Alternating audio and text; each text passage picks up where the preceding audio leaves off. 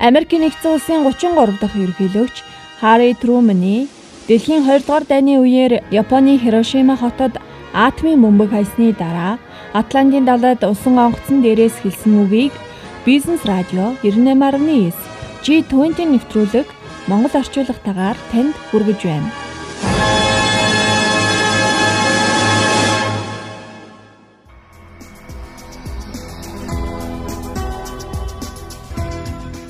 Одоо та бүхэнд Харри Трумэн болон тухайн бөмбөгдөлтийн талаарх мэдээллийг сонсгоё.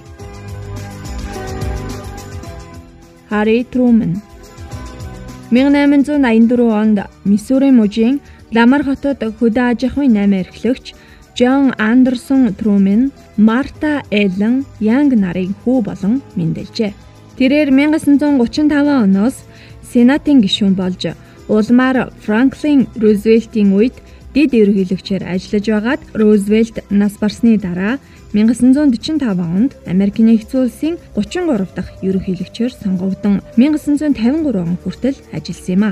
1945 оны 7 дугаар сарын 26-нд ерөнхийлөгч Трумэн Потсдам тунхаг бичгийг гарган Япон улсыг бууж өгөхгүй бол бүрэн устгахыг анхааруулсан ч 3 хоногийн дараа Японы тал Потсдамын тунхагаас татгалцсан байна. Улмаар 7 дугаар сарын 31 гэхэд Хирошимаг хотод унгах бяцхан жаал цөмийн бөмбөгийг Тиньян арал дээр угсарч дуусгажээ. Ингээд 1945 оны 8 дугаар сарын 6-ны өглөөний 8 цаг 15 минутанд Америкийн B-29 бөмбөгдөгч онгоц жаал хүү хэмээгдсэн 20 килотонны хүчтэй цөмийн бөмбөгөө Хирошимаг хотод хаяжээ. Бөмбөг унснаас минут хүрэхгүй хугацааны дараа хотын шема эмнэлгийн дээр үлэмж хэмжээний дэлбэрэлт болж 440 м/секундын хурдтай салхи Хирошимаг хотыг бүхэлд нь арчаад өнгөрчээ. 20,000 тонн тротилийн хүчтэй энэ бөмбөг 600 м-ийн өндөр дэлбэрэгтэй тус хотын хүн амын талаас илүү хувь болох 77,000 хүний аминд хүрсэн юм. Харин хагас цагийн дараа гэхэд дэлбэрэлт болсон цэгээс хааш 2 км зай доторх юм бүхэн газартаа тэгширч галчуурганд өртсөн байлаа. Хотын 76,000 барилга байгууламжийн 90% сүүдэж ашиглагдах үйц гэгдэж байсан 33 сая ам метр газрын 40% нь үнс нуран болжээ. Бөмбөгдөлт радио идэвхт бодисын хордлого дэлбэрэлтийн бусад хор уршигын улмаас 1945 оны сүүл гэхэд нас барагсдын тоо 170,000 хүрсэн гэдэг. Үүний дараах 5 жилд ч үхэл үргэлжилж хорт хавдар дэлбэрэлтийн хөнөөлийн айжим нөлөөллөөр нас барагсдын тоо 200,000-д хүрсэн байна. Энэ л өдрөөс хүн төрлөختөн ийм хөнөөлт зэвсгийг бүтээх өрсөлдөөний эхэллээ тавьсан гэж болно. Үүнээс 3 өдрийн дараа Нагасаки хотод бас нэгэн бөмбөг дэлбэлсэн нь мөн 39,000 хүний аминд хүрсэн юм. Та яг одоо Бизнес радио 98.9 G-20 нэвтрүүлгийг сонсож байна. 3 хоногийн дотор 2 хот 200,000 энгийн иргэн 20,000 цэргээ алдсан Япон улс 1945 оны 9-р сарын 2-нд аргагүй эрхэнд бууж өгчээ. Хэдий итгэмээргүй санагдах ч хотын сэргээн босголт дэлбэрэлтээс хэдхэн цагийн дараа эхэлжээ. Хотын үүжийн ах хороолол болон Хирошимагийн төмөр замын төв буудлын ойр орчим ердөө дараа өдөр нь гэрэл цахилгаантай болсон бол галт шуурганд өртөлгүй үлдсэн айл өрхүүдийн 30% нь 11-р сар гэхэд төвийн цахилгаантай холбогдсон байлаа. Хирошимагийн инх тайвны хүрээлэнд буй мэдээллээр бол дэлбэрэлтээс ердөө 4 хоногийн дараа хотын улс өвгийн хоолойнууд засагдаж хэдий бүх ажилтан нь ам өргөцсөн байсан ч хотын харилцаа холбооны төр утаснууд 8 дугаар сарын 14 гэхэд ажиллаж эхэлсэн байдаг. Японы үндэсний банкны Хирошима дахь салбарын 18 хотын санхүүгийн хорооны 12 ажилтан мөн амиа алдсан ч банкны үйл ажиллагаа 2 хоногийн дараа гэхэд сэргэж байргүй болсон бусад 11 жижиг банкны хамт гадаа зассан шүхэртэй ширээн дээр ил заадгаа ажиллах болов. Хотын трамвайн үйлчилгээч мөн 8 дугаар сарын 9 гэхэд хэсэгчлэн ашиглалтанд орлоо. Харин хотын Хигаши цагдаагийн газар хэдийгээр төв цэгээс 2 км доторх зайд байсан ч мужийн захиргааны шийдвэрээр эрэл хайгуул тусламжийн баг төвлөрсөн байгууллага болж 8 дугаар сарын сүүлчээр үүдээ нээсэн байна. Түүхчдийн үздгээр гайхмаар хурдтай явагдсан энэхүү сэргээн босголт нь төр захиргааны гэхээсээ ард иргэдийн сайн дурын хичээл зүтгэл байжээ. Хирошимаг юу ч үгээ болтлоо сүйдсэний дараа Солонгосын хойгт дэгдсэн зэвсэгт зөрчил хотын эдийн засгийг дахин хөл дээр нь босгосон байдаг. Тэр үед суудлын жижиг тэргээс эхлээд лаазалсан хоол хүнс хүртэл төрөл бүрийн бараа бүтээгдэхүүн эрэлттэй байснаас Японы орон нутгийн үйлдвэрлэгчид тэр дундаа сэргээн босголт нь эд дундаа байсан Хирошима, Нагасаки хотынхон тун ашигтай ажиллажээ. Хирошимагийн эдийн засгийн 2 дахь гинтийн өсөлт 1952 онд буюу холбоотны хүчин Японы хөлөг онгоцны үйлдвэрлэлд тавьсан хоригоо цуцалсны дараа тохиосон байна. Хирошимагийн иргэд хотынхон аль нэг газрыг заахдаа тэндээс 1 км-ийн зайд тэндээс хойш 500 м гихчлэн ярьдаг. Тэнд гэдэг нь дэлхийн анхны цөмийн халдлагын төв цэг юм. Хэдий тэр уйтай явдлаас хойш 70 гаруй жил өнгөрөөд байгаач атомын цацраг идэвхт байдлын хордлоготой хүүхдүүд өнөөдөр ч мэндэлсээр байгаа юм. Үүнээс гадна Хирошимад бөмбөг хайсан онгоцны багийн 7 гишүүн бүгд эмгэнэлтэйгээр үлдсэн амьдралаа туулсан гэх мэдээлэл бий.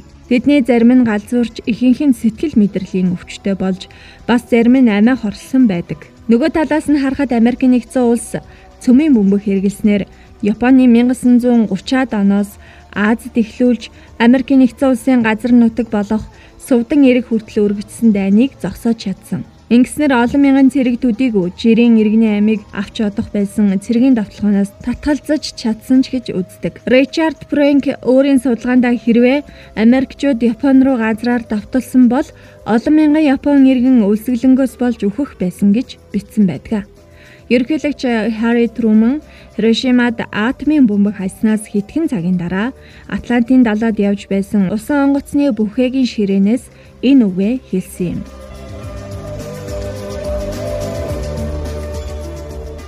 Та яг одоо G-20 нэвтрүүлгийг сонсож байна. Өнөөдөр Америк нэгдсэн улсын 33 дахь ерөнхийлөгч Харри Трумэний дэлхийн 2 дугаар дайны үеэр Японы Хирошима хотод атомын бөмбөг хайсны дараа Атлантын далайд усан онгоцон дээрээс хэлсэн үгийг хүргэж байна.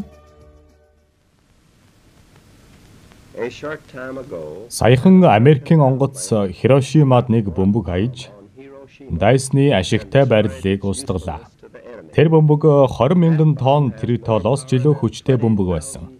Япончууд Сувдан эрэгт агаараас цохилт өгч дайныг эхлүүлсэн. Түүнийхээ хариуг тэд олон дахин нугалж төлсөн. Гэхдээ одоо ч төгсгөл нь хараахан болоогүй байна. Зэвсэгт хүчнийхээ өсөн нэмэгдэж байгаа хүч чадлыг улам бүр сайжруулахын тулд бид энэ бөмбөгийн устгах чадалд хувьсгал хийж бараг шин төрлийн зэвсэг бүтээлээ. Одоогийн байдлаар эдгээр бөмбөгүүд үйлдвэрлэгдэж эхэлж байгаа бөгөөд илүү хүчирхэг бөмбөг хийх лаборатори үйлдвэрүүд хөгжсөөр байна. Энэ бол атомын бөмбөг. Энэ бол орчлон ертөнцийн өөрийнх нь үндсэн хүчийг алс орнодод дайн байлдаан авчирсан хүмүүсийн эсрэг татан ашигласан анхны тохиолдол юм. Япончуудын аль ч хотод байгаа бүтээмжтэй, хэрэгтэй бүх аж ахуй нэгжүүдийг нь богино хугацаанд бүрэн устгахад бид одоо бэлэн байна. Бид тэдний нохтыг, үйлдвэрүүдийг харилцаа холбоог нь устгах болно. Японы дайдах хүчийг бид бүрэн устгах болно. Энэ нь Японы ард түмнийг бүр мөсөн сөөрүүлэхээс аврах цорын ганц арга зам юм. Учир нь тэд 7 дугаар сарын 26-ны өдөр Потсдамд бидний эцсийн шаардлагад татгалзсан хариу өгсөн. Тэдний удирдагчид одоо бидний шаардлагыг хүлээн зөвшөөрч бууж өгөхгүй болоо агаараас энэ дэлхий дээр хизээж харж байгаагүй тийм бороо орж магадгүй. Энэ агаарын довтолгооны ард тэдний аль хэдийн мэдэрсэн бас одоохондоо арай харж мэдэрч амжаагүй байгаа тийм байлдааны чадвартай манай тэнгисийн болон хуурай замын цэргүүд ч мөн байх болно. Бид түүхэнд хамгийн агуу шинжлэх ухааны мөрийтэй тоглоомонд 2 тэрбум гаруй доллар зарцуулж ялалт байгууллаа. Гэхдээ хамгийн том гайхамшиг, гайхмаар зүйл бол аж ахуй нэгжийн хэмжээ. Эсвэл түүний нууцлал, өртөг биш. Харин энэ бүхнийг амжилттай ажилуулж чадсан манай шинжлэх ухаан түүний ололт амжилт юм аа. Өмнө нь хизээж хийгдэж байгаагүй зүйлийг ийм хүчин чадалтай зүйлийг хийж бүтээх арга зүй, зураг төсөл, үйлдвэрлэл, тэдгээр машинуудыг ажилуулах нөрөх хөдөлмөр гээд энэ бүхэн амаргүй байсан. Энэ бүгд л илүү гайхмаар зүйл юм.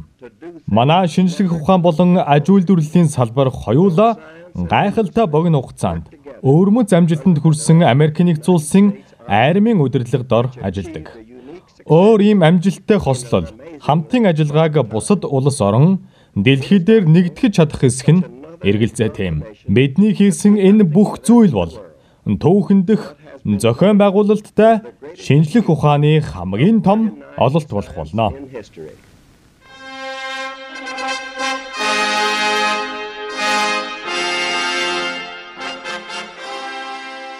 Америк нэгдсэн улсын 33 дахь ерөнхийлөгч Харри Трумэний дэлхийн 2 дугаар дайны үеэр Японы Хирошимад атомын бөмбөг хайсны дараа Атлантын далайд усан онгоцон нэрээс хэлсэн үгийг Бизнес радио 98.9 G-20 нэвтрүүлэг Монгол орчуулагтаагаар танд хүргэлээ.